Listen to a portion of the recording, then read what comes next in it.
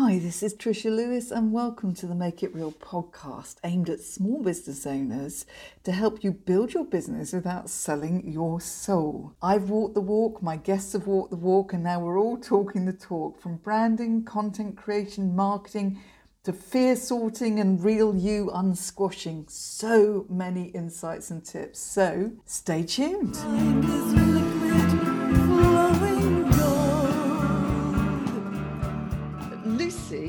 Lucy, oh gosh, I hope I'm going to pronounce this right, Mowat. Yeah, that's fine. It's great. I should have checked that first. Was introduced to me. This is the power of connections, everybody, and trust and all that lovely stuff that you do if you use things like LinkedIn, which is how this came about, properly. So Louisa Van Vessem, who is a guest on one of my earlier podcasts, introduced Lucy to me because she thought, you should be a good podcast guest, Trisha. And I didn't really hesitate, because that's what happens when somebody refers somebody. So that's a whole nother conversation, but it works. And sure enough, there is Lucy sitting there looking absolutely lovely with a freshly wallpapered wall behind her, which she can tell you about in a minute. So, but more than that, she's not a decorator. This is not going to be an episode about decorating, although we might touch on it. Content marketing consultant, Lucy Mowat, also a lifestyle blogger, and on her Instagram describes herself, because we put slightly different descriptions on Instagram, don't we? Reader, runner, Italiophile, and baker. So we might get into being exhausted and time management at some point, but we're definitely going to delve into things like your social media. What the heck, why am I doing all this? This is exhausting. What's the point? All of those lovely questions that I know all of you have. How do I write without losing the will to live, and all that sort of stuff. So listen up, because I'm going to say nothing more for the moment and ask Lucy to tell us a bit more, first of all, about where you are. And I know nothing about Norwich. Oh, okay. Well, you're missing out. So yes, I'm in lovely Norwich, which is in the sort of far east of the UK, and it's beautiful. So I grew up in East London and moved here when I was 16. And I would never go back. Norwich is completely my home. It's gorgeous. It's got a cathedral. It's got a lovely market, a great independent scene, very creative. People are very friendly. Love it. Yeah, definitely. Or come on holiday when we're allowed out of our own houses. It's lovely. You see, there are little untapped bits of this. Seeing as we might all have to just be doing holidays in this country, it's always good to know, isn't it? There we go. Tip. That's a travel tip for when we're allowed out. Norwich. Yeah, I just feel there are bits that Norfolk I just have not explored properly at all. Oh, it's great. We've got coastline, we've got countryside, we've got a city. There's lots of lovely little market towns. Yeah, definitely big fan. Come visit. So you, how did you make your journey then from, we go to school, don't we? Then we leave school, blah, blah, blah. So we don't need to go all the way back. But I noticed you did your degree, which I'm assuming was a while, after you left school kind of thing. Yeah. Yeah, it was a while ago. Not that you look that old now, I might add. I have a Zoom filter on to iron out all the blemishes. Lucy's actually 95 next week. Yep. But Zoom is amazing. So listen, English literature was what you did. So really writing words is very much the common theme, presumably, as to how this journey happened. But did it happen smoothly, or did it happen randomly? Yeah, so when I don't really know how it came about. When I was about 7, I decided I wanted to be a journalist, and that was it. So at that age, I sort of, created my own magazines and stuff at home, and on A4 paper, and then tried to start one at school. And then knew that I wanted to carry on with that. So when I applied to go to university, it was a natural choice to go to the University of East Anglia, which has a fantastic English literature course. And actually, when I applied, the poet laureate Andrew Motion who was at UEA. So it was a completely natural choice for me to do my English literature degree there. Because I didn't want to be too specific. I didn't want to do a specific journalism course, just in case I changed my mind. I wanted to have something that was a fairly broad base. So applied to do English literature, did that. And then when I graduated, I found a job as an editorial assistant for a business magazine up here. Did a couple of those jobs, then became an editor for magazines. So I worked for contract publishers who publish magazines on behalf of other businesses, and then moved sideways into digital marketing and content creation. So yeah, so still working with words, but maybe a bit more of a broad perspective. So that's yeah, no, that's actually quite a linked up journey, Lucy. Certainly compared to mine. Anyway, we won't go into that, but I can see the connections. So, but I would also say, so I don't know when you left uni, in terms of how the whole social media thing was developing at the time, where did you enter the world? You know, where was it at? I graduated in 2006. Right. And I think I got my first Facebook account, which was when you had to have a university email account. So it was pretty early days, about 2007, I think it was. I signed up to Facebook. So yeah, it was pretty early doors. Twitter didn't exist. Yeah, back in the day. Wow, that makes me feel really old. No, you can't beat me on that, Lucy. That's what, so I don't know. No. Oh my gosh, no. There are so many things now that even I'm like, oh. Isn't it weird? Because at every point. So I used to be about, we used to have proper telephones in our day. But now things like, Twitter didn't even exist. I mean, it's wow. Okay. So you've very much been there at the beginning of this social media thing, and watched it grow. And so do you think it's growing for the better or the worse? Oh, I think it really depends on your perspective. So personally, there are times when I'm like, oh, this is awful, you know, and actually one thing I would say is I wouldn't be a teenager today for all the tea in China, you know, the pressure on young people via social media, I think is huge.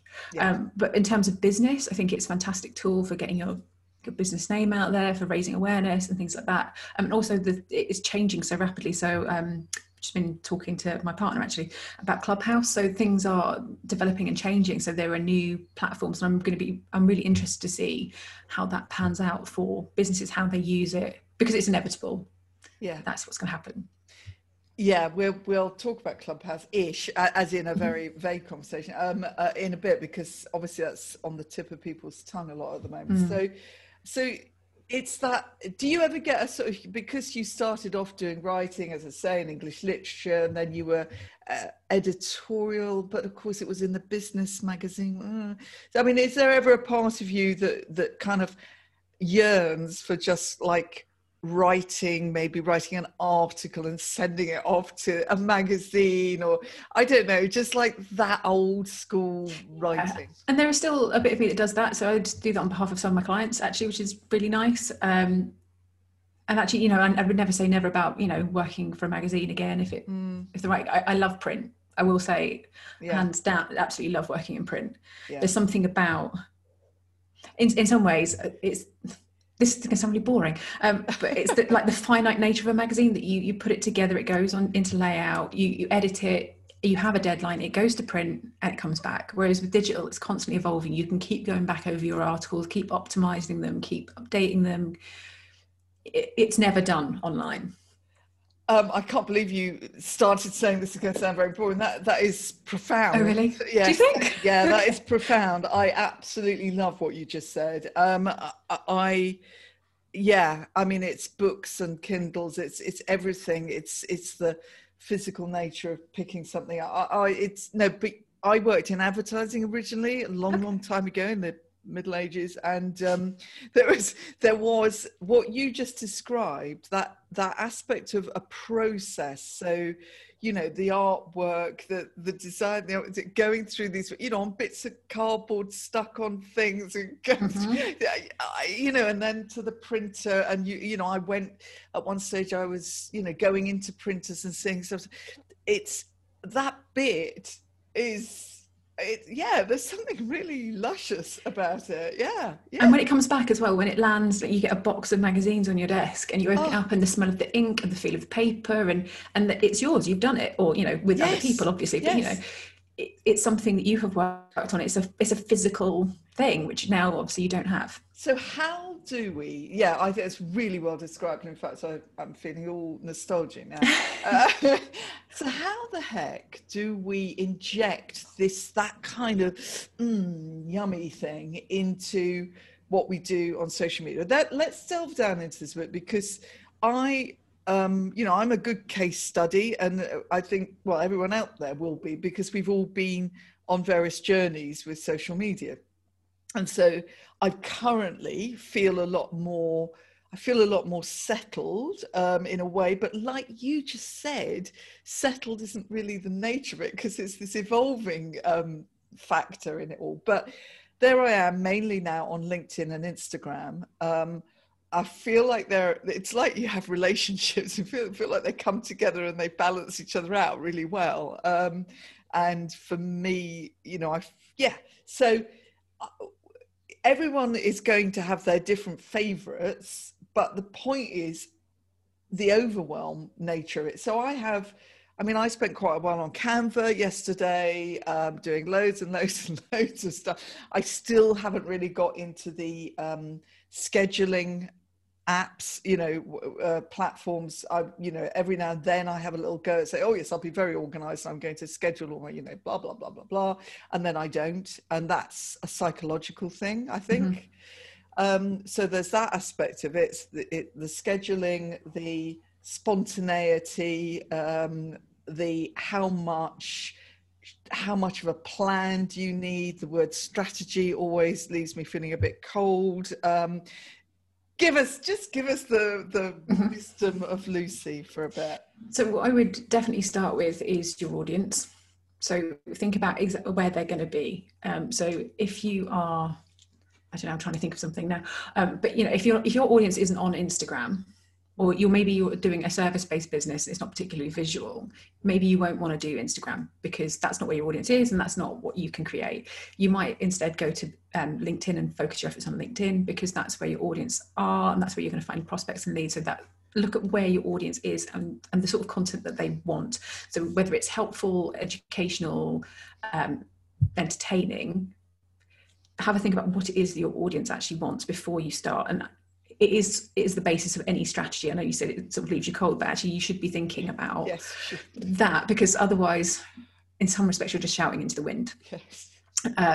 So I'd recommend really starting with your audience and making sure that you're where they are and that you're creating sort of content updates that resonate with them. Have a look around at your competitors. What are they doing?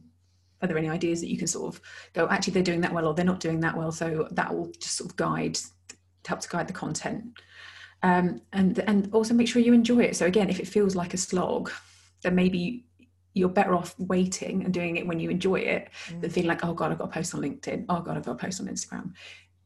Try and sort of think about why you're doing it for you as well as for your audience, because I think it sometimes shows if you're half-heartedly doing things. Yeah. And be authentic. Try and, don't try and be something you're not, because I think actually that makes people feel less inclined to do those things, as if they have to pretend to be something or someone that they're not. So yes, you might be doing it on behalf of a business, but if it's your business, then surely there's a bit of you in there and a bit of your authenticity and your voice coming through, even if it is maybe slightly more corporate or it's slightly more formal. So just sort of try and channel yourself a bit through that. Use emojis and use colourful graphics if that's who you are and that's what it's like working with you, because that's really what it is. It's giving people an idea of who you are and what it's like to work with you, as well as telling people about what you do. And it's more implicit and underlying than just the literal message that you're putting out there.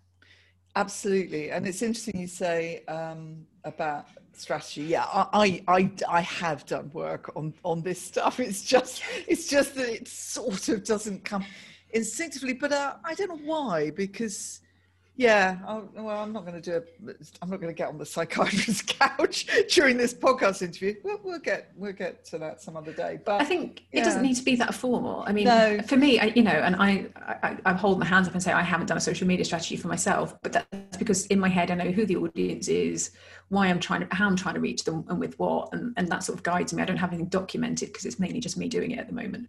But Yes, exactly. That's true. So yes, mainly you doing it, mainly me doing mine as well. And the time involved in this is very intriguing, because there are times when I think, hang on a minute, this doesn't really, if I was doing this on a sort of business plan and going to the bank for investment or whatever, and I showed them how many hours I spent At what point would this make any sense? And that's the alternative as well, is, can you find someone who can do it for you?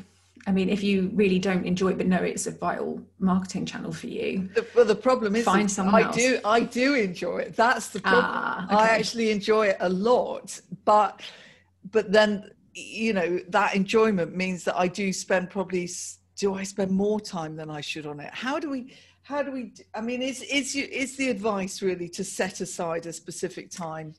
I would recommend that. So that's sort of what I try and do actually, is I have, when I have time, and sometimes I do get other people to help out, but if I'm going to be doing it, say, right, I've got these 2 hours, and I'm going to block those 2 hours out, and I've got to do, create a post for every day the coming week. Even that's all I do. Even if it's 5 posts, I've got 2 hours to create 5 posts. And it keeps me focused. And actually, I'm a big advocate of time blocking. I don't know if you've covered this on the podcast before, but I do rigidly sort of block out my calendar and say, this is when I'm doing this. That is when I'm doing that. Because otherwise, I procrastinate and faff around till the end of time. Yes, procrastinate and faff around. So I think people, you're going to have the procrastinators, the faffers, you're going to have, and there's nothing wrong with any of these. This is all very human. Then you're going to have the people, and I probably fit slightly more into this bracket, the creators. Mm-hmm. So the problem there is that you have a natural enthusiasm to quite spontaneously share an idea.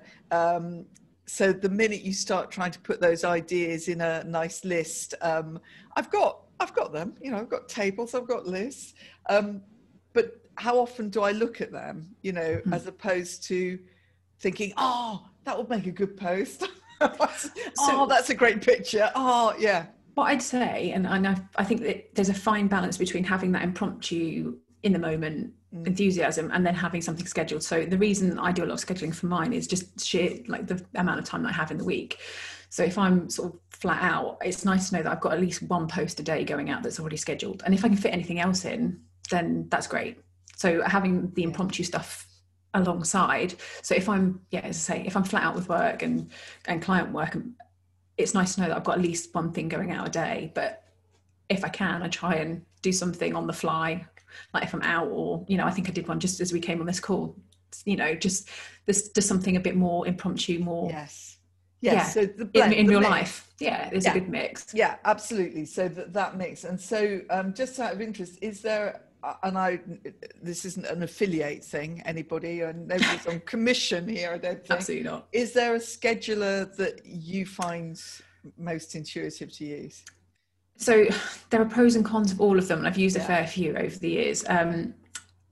So some of them, it's just the functionality varies quite widely. I have been using SEMrush, which is quite expensive, but that's quite good for publishing to business profiles, although it doesn't allow you to publish to personal profiles.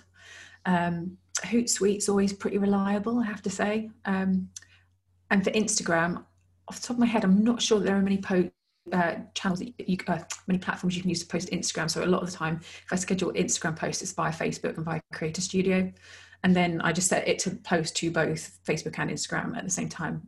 Yes, yeah, I think actually Canva have got something now. I think they might do, actually. Yeah, that's worth just checking into. So, right, you've mentioned it's a couple of things, right? One of them was, those impromptu posts that you put on, say, Instagram, particularly Instagram thing, and you describe yourself, this isn't quite the same, I'm trying to link 2 things. You describe yourself as a lifestyle blogger. Yes. Okay, so Instagram is often thought of with the word lifestyle. So what do we mean? Define lifestyle. So lifestyle for me is basically anything that's not my business. So I have it started, I think, about 10 years ago now, I'm thinking back. I started a blog 10 years ago, and it was about my life in Norfolk. And it was about my life and living my life in Norfolk. So it was days out, restaurants, food, subscription services, theatre, that kind of thing. So sort of anything that was around lifestyle. And I considered like travel to be part of that as well. So it's all the stuff that really is kind of, I'd say, like fun stuff. Yes. Stuff around yeah, well, I'm not sort of I'm not pushing any agenda. It's just, this is what I'm up to. These are the places that I've been to recently. This is what I'd recommend. Yes. And so do you think that you can connect that to your business? I have started, without them being about business, where do you have to find again that balance? So because it'd be very easy, wouldn't it, to go sort of right off tangent with mad cat lady here and business coach here or whatever, and yeah. So the main reason I set it up was, as I say, I think it was about 2011. I was unhappy in my job and felt like I had no control over what I was doing. So I basically set up this blog to test the things that I wanted to test in and have complete ownership over it. So actually in that respect, it is very much related to my business in that, it taught me about building websites, it taught me about photography, it taught me about social media. So, I've got nearly 11,000 Twitter followers and for my blog, and more than 3,000 on Instagram for my blog. So I have like other social media channels as well for that, but it allows me to test and trial things out. So new features on Instagram, I can test it out without using a client or my own business's accounts. So it's actually become a successful test bed in its own right. And technically I'm an influencer, I'm a micro influencer because people ask me to review things. So I know about influencer relationships because I'm doing it, and I'm on the other side of that relationship. So there's lots of benefits of me having that blog as a test bed, and then I can use that to recommend things to my clients. How fascinating. I hadn't thought of that connection because the connection I was thinking about was, if your personal brand, if you are your business, then clearly your story beyond what you do for your clients and your whatever's is part of your business, because people are buying you, the same old stuff we heard many times. So there is a connection, and obviously there is, if you are all in one place with both your everyday life stuff and your business, then clearly you've got to be a little bit conscious of of the fact that the whole thing should pull together. There shouldn't be this great big dividing line down the middle, where all of a sudden there's this very dry meme of some business quote from, I don't know, Bill Gates or whatever, and then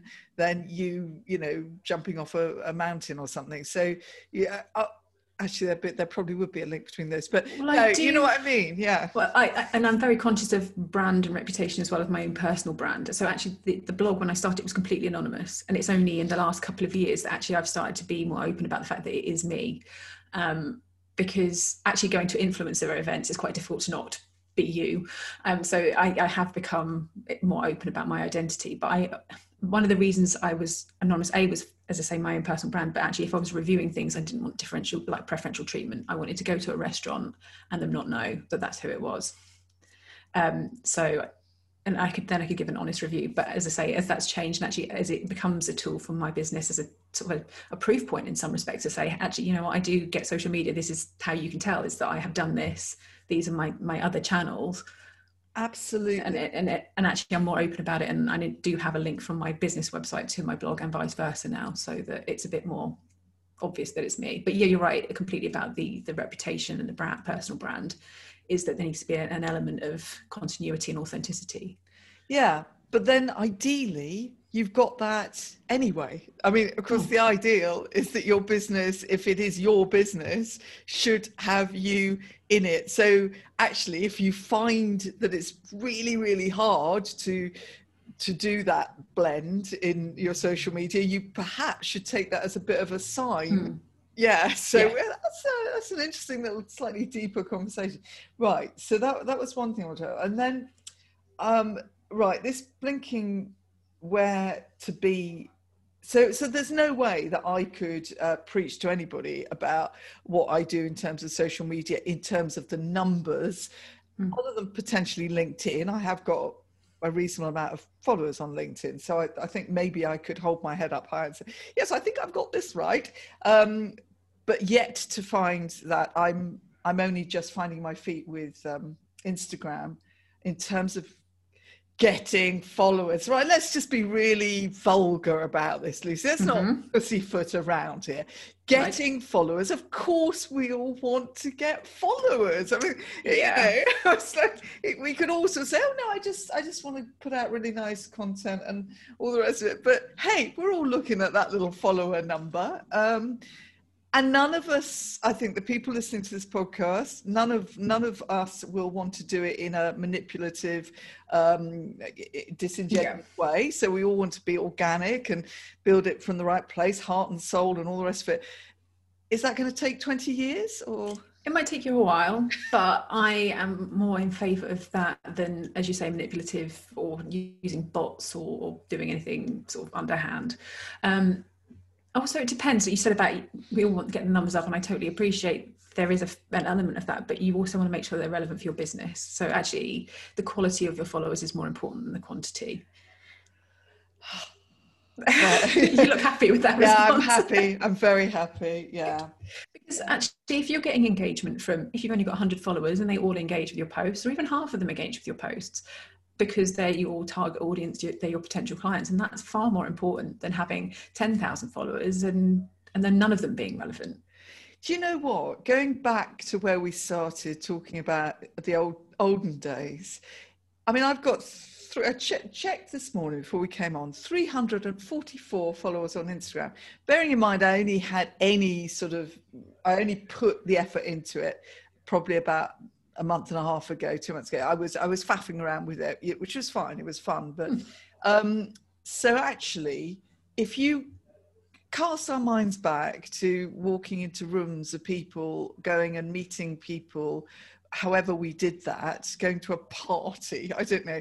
I mean, the idea of having 344 people there who, you know, were all sort of connected to you would be crazy. I mean, that just wouldn't happen. So maybe our expectations, because we're so used to seeing these big numbers on all these, has gone a bit skew-if. Yeah, I think there's a lot of pressure to have these big figures, and actually you've got to remember why you're doing it. I mean, unless it is a total hobby and you're doing it in your spare time, like with my blog, you know, it's, you know, the numbers don't really matter to me particularly. But if it's for a business, the likelihood is that you want to have quality engagements and you want to have a quality audience. It's more important to have a smaller focused audience than a big random one. But of course, yeah, absolutely. Go on.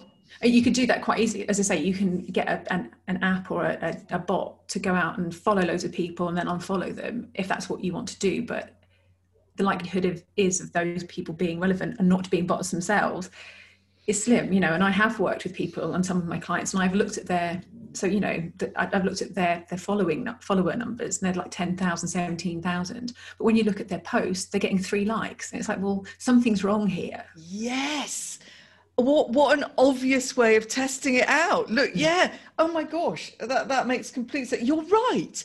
And I sneakily looked at somebody with a lot of followers just recently on Instagram, and exactly the same. I thought, but they've got all these posts with no comments or engagement on at all. And at least I've got, you know, some nice little chirpy comments and likes and all the rest of it. And yeah, that's a good little simple point. Don't get sucked in by the optics of all of this. That I think is really, really important, because I think people do, and it's so easy.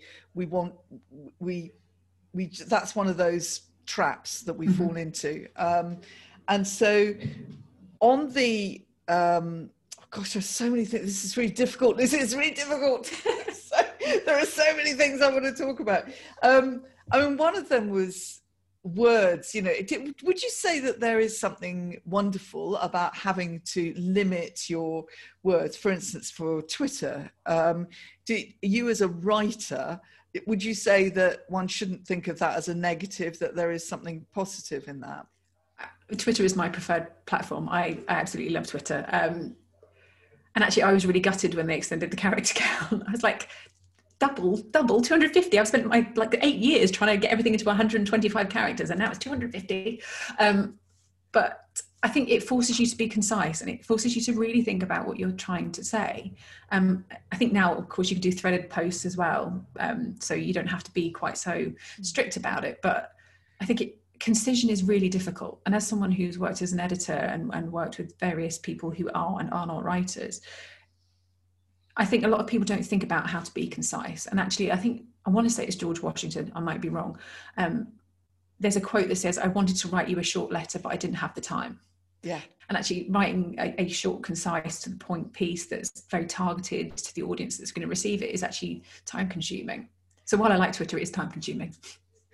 Yes, but it absolutely. I wrote an article for a magazine recently, 250 words. I had to do it quite quickly. I had a day to do it, and I bloody well took a day, and I couldn't believe it. Because I'm generally quite a quick, as I say, quite spontaneous. Yeah, that was a real little moment. I thought, wow, that has actually taken me a day to write 250 words. But everybody do it. Do tweets for the original, whatever it was, 110. Really think about, how do I describe what I do in that many words without it, and be able to be understood and get to the essence of something. And I do it the same with words, as you can hear, because I'm blabbering on, whereas, I could probably say what I've just said in 3 words. Right, so, okay. But it's a very different medium, as you, yes, you can't compare, they're apples and oranges. People won't want to listen to some, this podcast would be very short. It would just be a list of bullet points. No one wants to listen to that. I hope not, because this is so the wrong podcast if you do. So let's finish up with the good old an oldie and a newie, okay? Just some little observations, because people will have frustrations and anxieties and excitement and be going down blind alleyways and all sorts with these, right? So number 1, the old one, Facebook groups. Okay, I personally have started, I think, about 3 or 4 over the 4 years of setting up my business, and I've abandoned them. And I won't be alone. Is there a magic bullet for this? You've got to have, I think, truth be told, you've really got to think about why you're doing it and how much time it takes. It is not a simple thing. You need to put the effort into getting the members in there and starting the conversations, because once you've got them in there and they're comfortable and happy making conversations, it will start to run itself. But I think the initial stages, and I hold my hands up, I basically started one the week before lockdown. I didn't know it was going to come. I didn't know the lockdown was going to happen. So basically, maybe it was this time last year, I did a workshop, and then I set up a group for the people who were in that workshop. That day I had to cancel my wedding because of lockdown, and then we headed in lockdown, so the group just got abandoned. I've been there, hold my hands up, it's not a set it and forget it. But if you have a strategy for, say you've got a really niche product, or you're a coach and you're looking to share tips, and you've got a bit of time, I'd say like an hour a day or something like that, you need to go in there and continually stimulate conversation until it starts to sustain itself. So it's not a quick one, I have to warn you. But if you have already started it, you already have it, you can always go back to it. As long as you didn't delete the group, you can always go back to it at another point. And I think, again, knowing why am I doing this? I'm not just doing it because somebody else has said, oh, you should have a Facebook group, is really important, because if you're not motivated, you're not going to want to spend an hour a day doing it, or anything like it. I mean, you look at people like, you probably know Jules White, Live It, Love It, Sell It. Oh, I don't know. Oh, look, there we are.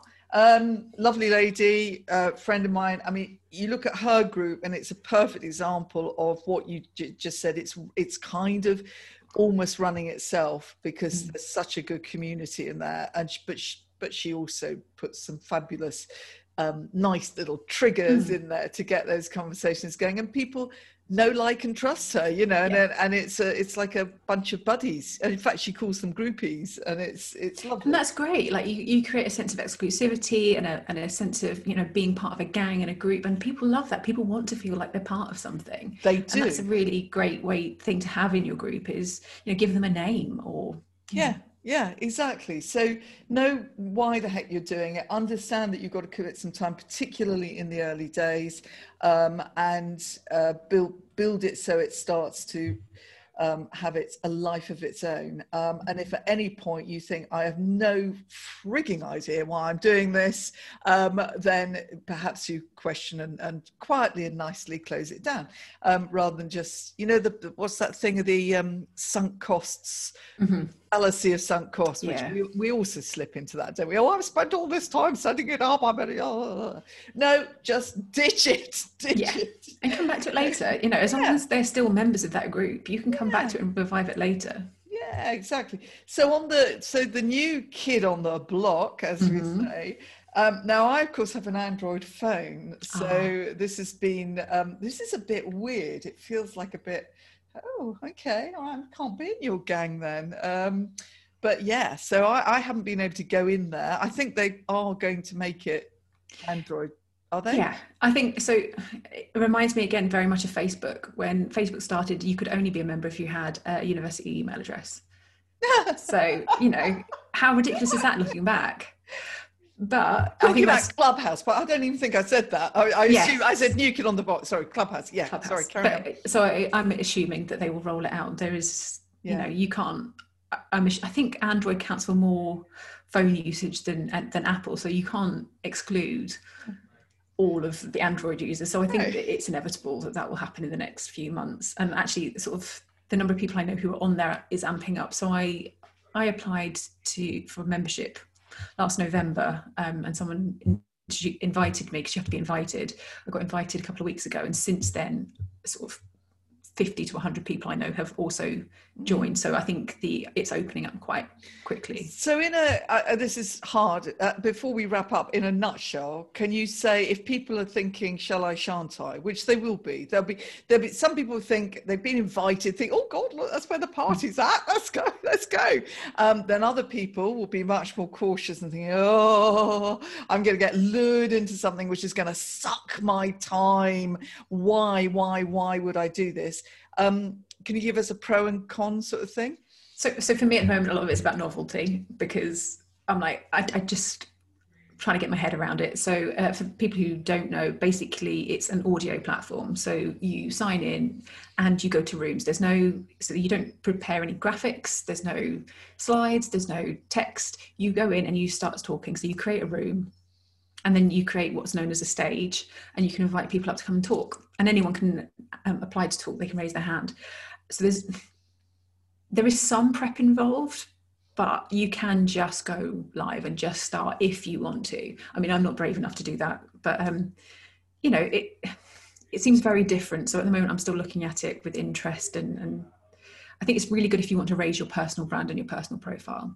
Really? Yeah, I think if you want to become known for something, you can. So there's a few people I sort of follow, and they're coaches, and they have set up their own rooms about particular aspects of business, and they start conversations around different aspects. They schedule talks around different aspects and invite people in to come and speak, and demonstrating their own expertise as a thought leader in their particular field. So like, this is my stage, this is what I'm going to talk about, this is what I'm known for, and really building that personal brand. So it'd be interesting to see how businesses use it, whether they use it, whether corporate accounts become a thing, or whether individual people within individual businesses become the sort of the face of each of a business on there. It's quite interesting. It is interesting, and as an actor and a speaker and all the rest of it, I'm thinking this is ridiculous that I'm not there on stage. It will come, I promise. Yeah. And when it is, I've got invites. I can invite you. But thank you. I mean, I just don't think I should go out and buy an Apple phone for this purpose. You see, that's how we get sucked in. Everybody, don't do that. So easy. Don't do that. Nobody. That's a warning. Do not go and get an iPhone. It will happen at the right pace for you. It's all going to be there. And let other people go ahead and sort of do a bit of trial and error. Yes. And then you can go, right, well, that didn't work for that person, so I'll go and do something else. Absolutely. That's a very good way of looking at this. So it's impossible with social media to give like quick tips. I think time management is the big thing. I mean, yes, we can talk about making sure you've got your why, knowing where your audience are, keeping some consistency and enjoying it, and all of the lovely stuff that we know we need to do to make social media work and enjoy it. But ultimately, if we are just us running our business, and let's face it, there's a whole lot of problems involved once you start delegating, because then you've got to really know what you're saying to this company that's doing it for you, and then they start putting stuff out and you think, oh God, that's not me, don't do that. So we won't go there. But for the people like us who are doing it, or certainly me doing it on our own, who also have clients and other projects that we're working on and writing books and things like that, time management, how do we, so we block our time out, and then we do take intuitive, spontaneous things and pop them on. We don't have to write. If it's Instagram, well, actually, even LinkedIn, you don't always have to write a long post. No, do you know what? Some of the most engagement I've got has been on incredibly spontaneous posts with just like a few lines. So don't think you've got to make it into, the complete works of Shakespeare every time. Sometimes those very random things can spark, resonate.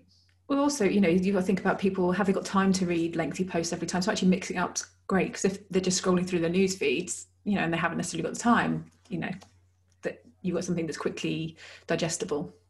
Thinking of it from both perspectives, perfect, Lucy. Absolutely. Exactly. It's not just that you haven't got the time, they haven't got the time. Yeah. So offer them those lovely short bursts of something fun or whatever.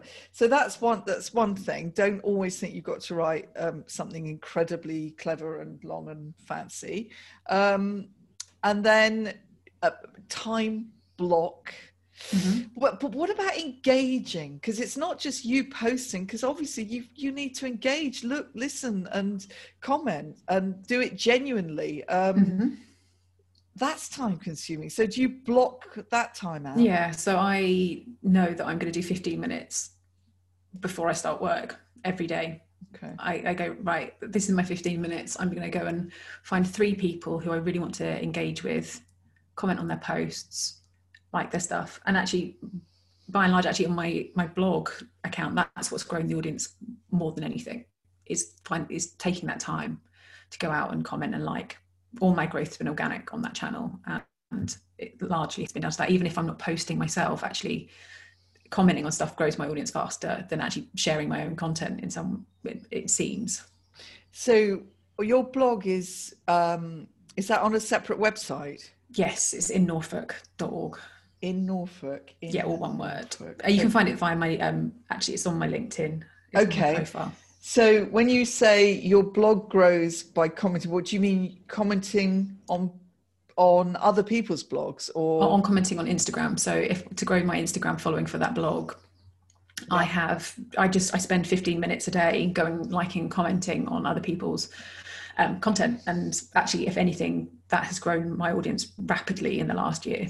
I think, because I was going to say, how do you do a blog on Instagram? Obviously, you're not blogging on Instagram, no. So the content you're putting out is linked to Norfolk and your life in Norfolk, and you're just sort of saying, go and subscribe to my blog, sort of thing. I'm not actually. So my Instagram content tends to be, this is where I've been, this is what I'm about. And every now and again there's a link in my bio because it's a review. But a lot of the time I'm just sharing content and sharing pictures of things that I've done or places that I've been that I've enjoyed. So I'm not, because that's the part of the challenge with Instagram, is that you can't include a link in the post. Exactly. I don't try too hard to keep pushing that angle. A lot of it is, oh, look at this lovely park, tree, castle. So so the definition of a blog can just be what you do on Instagram, as in, can you describe that as a blog if it is all on one? I tend to describe that as a post personally. So a blog for me is something that's on a website. Although technically, just to confuse matters, Twitter is technically calls itself a micro-blogging platform. Okay, so how do you get followers for your actual blog on your website, right from the word go? How did you get people to know about it? so I used social media and said, you know, this is what I'm doing. This is a review that I've published. Instagram wasn't around when I started building that audience, admittedly.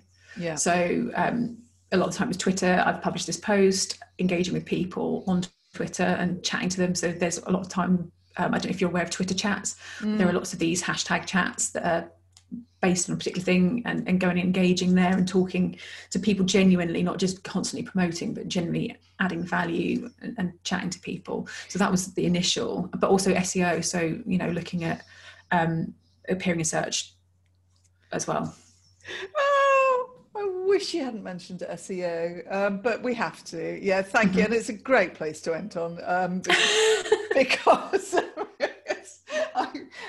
it's all right. It's quite funny. Somebody's a professional is doing one page of my website currently to do with the book, and she just said, as a matter of course, said, "Oh yes, and we and we'll look at your SEO." She said, "Hang on a minute, you've got Yoast, haven't you, on here?" I said, "Yeah." And then, you know, you just think, oh my God, it's going to take me 200 years to go through everything I've ever put on my, you know, and work out all the SEO stuff. So you just carry on and put your head in the sand, which is not a good plan, really, because it does ultimately make quite a big difference. I suspect. Yeah. Well, what I would say is that you own your audience with your website and your blog, which is why SEO is so important. If, for instance, Instagram shut down tomorrow and that's where all of your followers, your audience are, you've lost them and you'd have to start again. So I do advocate for sort of building your own website, building its organic authority and an email list, actually, because again, you'll have the data. Yeah, absolutely. That's spot on. Oh, I'm going to have to say goodbye. Oh, I can't bear it. Right. Okay. So, Lucy, I just want you to let people, to tell people where the best place to get you connected with them is. Sure. So my website is www.methodmarketing.org, and there are links to most of my social channels there, but you can also find me, Lucy Mowat, on LinkedIn. My surname is Mowat, but I'm imagining that will also be in the show notes. But yes, come find me, LinkedIn, website, Instagram. And you do do you do a little, what was it? I saw on Instagram, a content. Oh, so my podcast is Content Conversations. Wow, you just mentioned that casually at the end there. Content Conversations. Yes, so I talk to other marketers about marketing, various angles of marketing, and get different people's perspectives, which is quite good fun. I enjoy having a chat and picking other people's brains. And the other thing on Instagram I noticed is you offer something like a content survey, or I've made that up? I was running a content marketing survey last year. Okay. That's probably a sign that I need to update that in my bio. Yes, actually, Joe, it is, because it's my personal account and I don't really use my personal account very much. That's why. But that's a whole nother conversation. It's about updating. I mean, how many of us are going to get caught out? If any one of us, if you are active, you're going to get caught out. If you're not active, then fine, everything's probably just fine, because nothing's ever changed. But that's not a very good way to be honest. No, I mean, I have three Instagram accounts, and that's like not my primary one. So got you right. Okay. But yes, you're right, and I will go and change that back to my LinkedIn profile. What's your primary Instagram account? Method.marketing. Okay, that's pretty simple. Right, brilliant. Well, I'm really glad that I've given you a tip. Thank you. Yes, I'm going to go and change that now. But honestly, feel free to look at my website and find all the links that aren't working properly. Right, okay, we're all human, and that is it. We have only got so many hours in the day. Don't go for perfection, everybody. That would be silly. You will burn out and hate every minute of it. Trial and error, we've discussed, use things as a test out, and if they don't work, just fine, just move on. And remember to have a life as well. Yes, that's it. That's part of the issue, is all these social media channels and all these platforms, and alongside running your business, and having a life, it's draining. Yeah. So take a day off every now and then. Take a social media break every now and then. The world's not going to fall apart, is it, Lucy? No. and come back refreshed. And I'm starting my day refreshed, having had this conversation. It's been an absolute delight. Well, thank you for having me. Yeah, it's a pleasure. And but it's clear that I want to talk about so much more with you. So you'll come back again sometime, I'm sure. I would love to. Might see you on Clubhouse one day. You never know. Definitely. When I say see, I mean here. Here, yeah. Okay, have a brilliant day. Yeah! Thank you. Take action. Try Do this one little small exercise. step. Go on to your favorite social media platform, check out one of those people who's got like 3 billion followers, and then actually look at a few of their posts. Have they got even half of that amount in terms of comments or reactions? Proper comments, actually. Let's not even go for the likes or loves. Let's go for engagement. Have they? Well, you know, some of them might have none or one or two. So what does that tell you? Stop chasing that. Stop feeling that that's what you're aiming for. And it's so easy to get sucked into that malarkey. Just go for the quality, not the quantity. And make sure that you're enjoying it as well. Stay connected and spread the word. Go put some stars all over iTunes for me. But mostly go to trishalewis.com, where you'll find resources, my social media links, and updates on the new book, The Mystery of the Squash Self, which is out on Amazon on April the 1st. Keep in the loop with the fortnightly newsletter. Most of all, go forth, thrive and have fun as your unsquashed self. Look forward to the next episode. Never be replaced.